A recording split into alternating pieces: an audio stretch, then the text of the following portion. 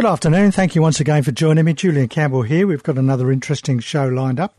We're going to have a look at our Harvard Business Review tips. This one of the particular ones, maintain your entrepreneurial passion by being flexible.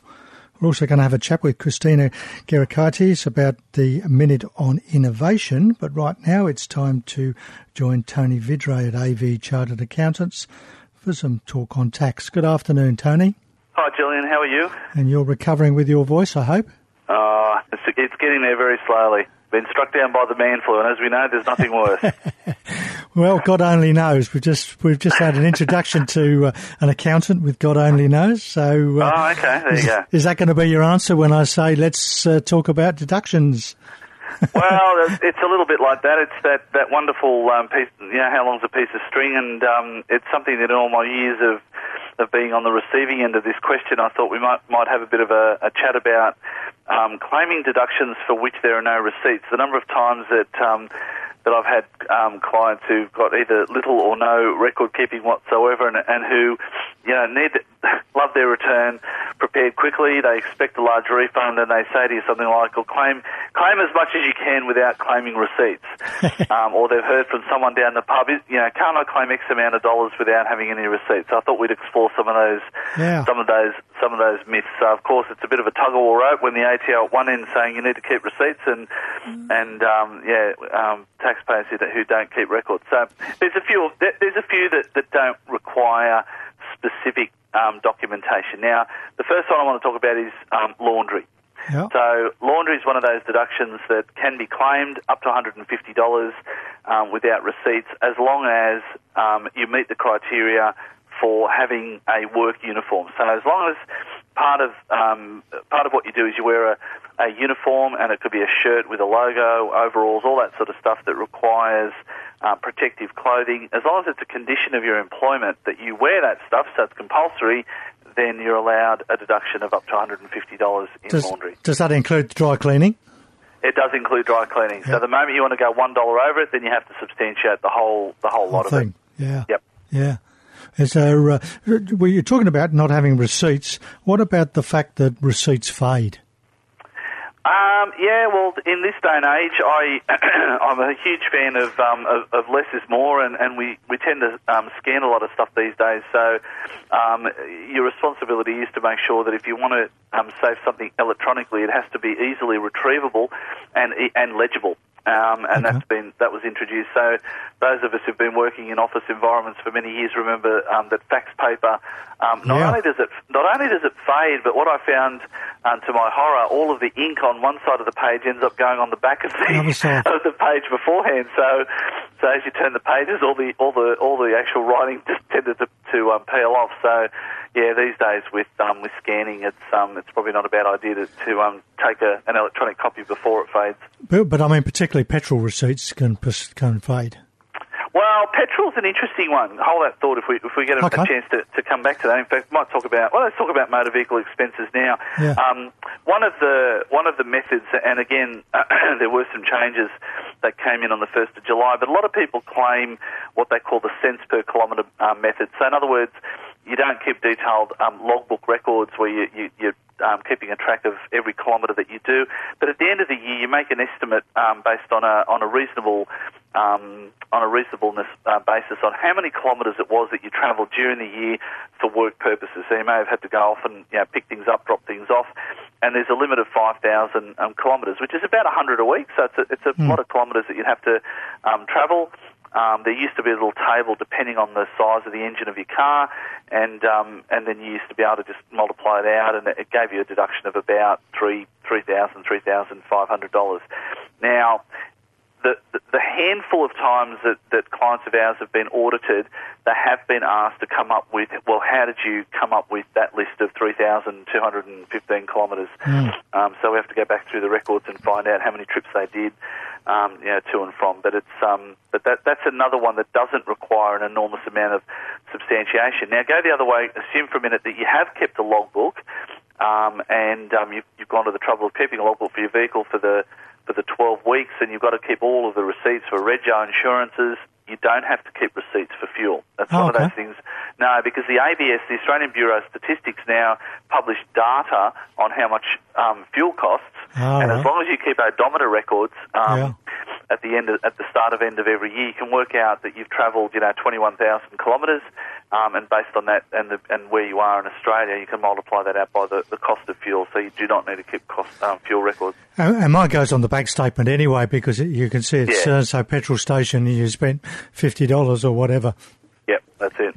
And don't forget, and another little known one as well, is travelling to your accountant to get your tax return done. That trip is a deductible trip as well. So even though it might be only 7 kilometres for some people, it's a good one to claim. What about meal allowances? Yeah.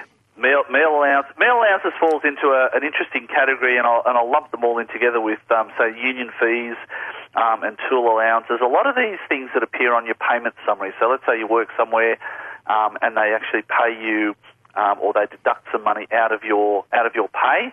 So, for example, they pay you a meal allowance. You're able to claim up to the amount that you receive as being reasonable. So. You work for a company, and usually, and again, I've read some of the awards. If you work back after 6 o'clock, you're entitled to a meal allowance. That might be $15, $20, something like that.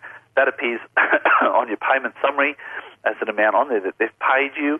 You declare it as income, but then you can claim that amount outright without receipts because it's a reasonable amount. It's been paid under an award. It's a reasonable amount, so you don't have to have receipts for that. If you want to claim more than the $20, then you have to have substantiation and receipts for it. So same with the segue with the union fees. If they're deducting a certain amount out of your pay each week, and at the end of the year it says that you've paid $924 in union fees, once again that's prima facie evidence that that is a deduction for you. You're able to claim it without having going back and providing receipts because it's been taken out of your pay. Just going back to the meal allowance, so if people give you a travel allowance, so they go, say, I don't know, $300 for going away, staying in a motel and meals and things, is that come under the same category? Yeah, that's a travel allowance. That's not a meal allowance. Okay. I might save that one for another day because there's a whole discussion around, we might do that one next month, hey? Yeah. There's a whole discussion around travel allowances, meal allowances. It gets really complicated. Just as when I thought I understood it, there was another ruling that came out for camping allowances for living on site, living away from home. There's a lot of, and it's tied up with fringe benefits. I might try and demystify that next month. That's a real tricky one. Sounds good. But a meal allowance is not a travel allowances. Just very quickly to finish up, there's also, keep in mind, bucket donations. So we seem to go through a lot of tragedies in Australia in the last few years. I don't remember one in the 15-16 financial year, but things like bushfires and flood deductions, where they go around to a lot of music festivals and things like that. You can claim up to $10 with bucket donations. And don't forget the overriding rule, which has been around since 1986, and that is that you can claim deductions of up to $300 without substantiation. But the wording is very circular in that you still have to prove that you incurred the money in the first place. Yeah. So how do you prove it? You have to keep a receipt. Yeah, fantastic. Well, you go and rest your throat, and we'll have a chat next month on those travel allowances. Sounds good. Thanks. Thank you. Bye-bye. Cheers. Tony Vidray there from AV Chartered Accountants, looking at those deductions where you don't need to keep receipts. Time to pop over for our Minute on Innovation with Christina. Good afternoon, Christina. Good afternoon, Julian. How are you? I'm good. I should stop calling it a Minute on Innovation. Yeah, maybe you should, because it's neither a minute. Sometimes the conversation extends further than innovation, so there you go. But it's a nice way to intro it. So we're going to talk about walking the talk today. Yeah, I think so. And it all comes back to, for me it comes back to, and I could get into trouble for saying this, but the whole census debacle, what we're trying to set ourselves up as is a nation of ideas, an innovative nation. And as you and I both know, a lot of times when you innovate and you try something new, it doesn't work. So we're out there going, hey, if you're going to fail fast, and failure's okay, and take a risk, and et cetera, et cetera. And then the minute something goes wrong at a top-end level, we go, hey, whose fault is it? Whose head's going to roll? Sack the Prime Minister. Instead of everyone going, hey, you know what, it's stuffed up, and the tech company who I won't name, goes, okay, look, we stuffed it up. Hey, let's fix it. We're not going to charge you any extra money. Let's get this thing happening. And everybody around the country going, okay, the information's important. Let's get it in there.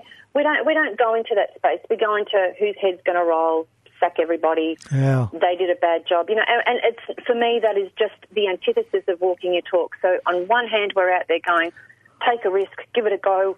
Failure's okay. Just get up and do it again. And as soon as it happens, what do? But obviously at some time there has to be responsibility for certain actions if people are not doing something properly.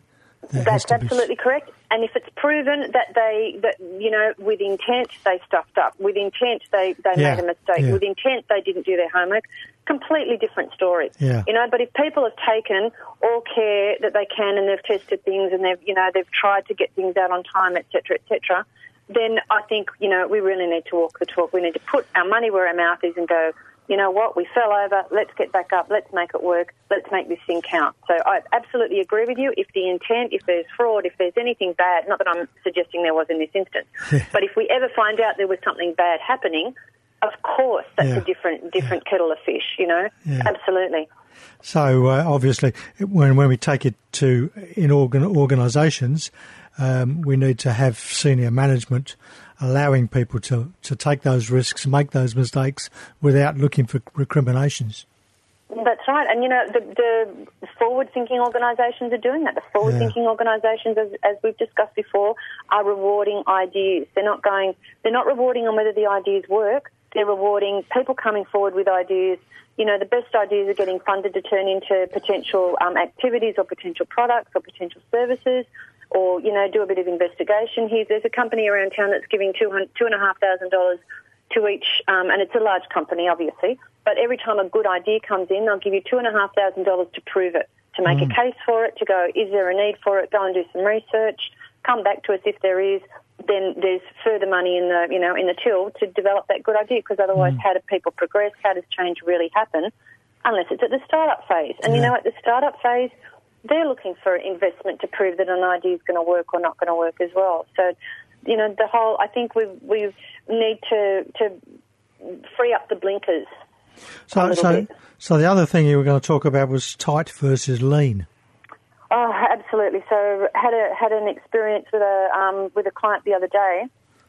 Or not a client, a potential client who may not be a client, but the lack of willingness to try things, and everything was, so it wasn't only tight monetary, it was tight thinking. It was tight. No, I can't step out of that, and I'm thinking, why do you have me sitting in the room if you're not prepared to step out a little bit? And stepping out doesn't necessarily mean that you have to step right out of the house. It might mean just let's put a toe out of this room. So that tightness, and if it comes back to budget, there's a difference between tight and lean. There's a difference between not spending money through fear, not wanting to promote something, not wanting to get something moving forward, not putting money into a great idea, as opposed to lean, which is doing it sensibly. Let's not waste money. Let's spend it productively. How are we going to get the most bang for the buck? So there is a big difference for me between tight and lean. And you really need, if you're going to try something new, you need to put a little bit of capital behind it. And whether that capital is hard cash or whether it's personnel to work an idea, I don't care which one it is. But you need to, again, put your money where your mouth is. And try something new that is going to progress you forward, or don't pretend to try. But for me, tightness and budget cutting and everything else just leads you on a downward spiral until you can't cut anything else. And people go, I've got a great website and I've got great this and I've got great that. But, you go, well, have you spent any marketing money to let people find your website or to extend your reach or to extend, there's another thing. I was talking to someone else the other day who said their appointment books were empty. And I said, well, what are you doing as far as marketing? Oh, well, we're sending out newsletters and we're doing this and we're doing that. And I go, well, how are you reaching a new audience? And they went, what do you mean? I said, well, is your newsletter going to the same people? Well, yes, of course it is. Okay, well, what are you doing to extend that reach? Yeah. So that I think is something that we need to look at as organisations as well. It's not only sending the same message out to the same people, it's how do you send your message out to a new audience? I would suggest, from my experience, you don't want those sort of people as clients if they don't want to take those risks anyway. So they always end up as difficulties. Well, thanks for your time. I wasn't going to say that on radio. I will. Thanks for your time, and we'll have a chat next week about some more new products out there. We shall. I look forward to it. Have a great week. Thank you. Bye-bye. Bye. Christina there with, walking the talk is important. And also, be prepared to try some of these things. If you don't try something new, you won't get a new result. Well, we've got time for a couple of our Harvard Business Review tips. This one here, maintain your entrepreneurial passion by being flexible. Most of us think of entrepreneurs as passionate professionals who have that fire in their belly. But it's hard to maintain the level of dedication no matter how passionate you are, and research has shown that entrepreneurs' enthusiasm for their projects can fade over time. One way to prevent this is to avoid sticking to a plan. Strictly adhering to your business plan is a recipe for disengagement. You need to be flexible and agile as you learn more about your product, your customers, and the market. This isn't just good for your business, it keeps you excited about your project as you continue to evolve it. By changing and refining your ideas, you can make significant progress and build your confidence. Rather than feeling misunderstood by the outside world, you will gain a sense of control over events as they unfold, which will counter any decrease in passion over time. A bit like what we talked about just now with Christina, and so is this one. To build resilience, write down what you're grateful for. When it comes to building your emotional resilience, nothing does more good than maintaining a positive outlook and regularly expressing gratitude. These two actions have been shown to decrease anxiety, reduce symptoms of illness, and improve the quality of your sleep. But it's not enough to be optimistic and say thank you a lot. You can increase the effect of these activities by keeping a record of your positive interaction, events and memories.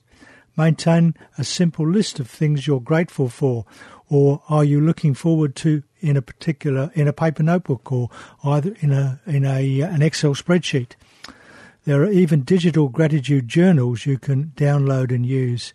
Find a regular time, say first thing in the morning or at the end of the workday, to review it and add these records. Studies have shown that doing so builds your resilience. Well, thank you for being with me for the last half hour. I hope you've enjoyed the program. We looked at a few of those things there that we can claim deductions for without receipts, and the importance of walking the talk. Next week, we're going to talk innovation with Christina. We'll have some more legal and business news and views that might affect your business. I'd love your company again for Business, the Law and You at the same time next week. Until then, have an exciting and prosperous week, and as Dale Carnegie once said, remember, happiness doesn't depend on who you are or what you have. It depends solely on what you think. Thanks for listening to this podcast from 2NURFM at the University of Newcastle. Topics range from gardening to health, well-being, pet care, finance, business and travel. You'll find them all at 2NURFM.com.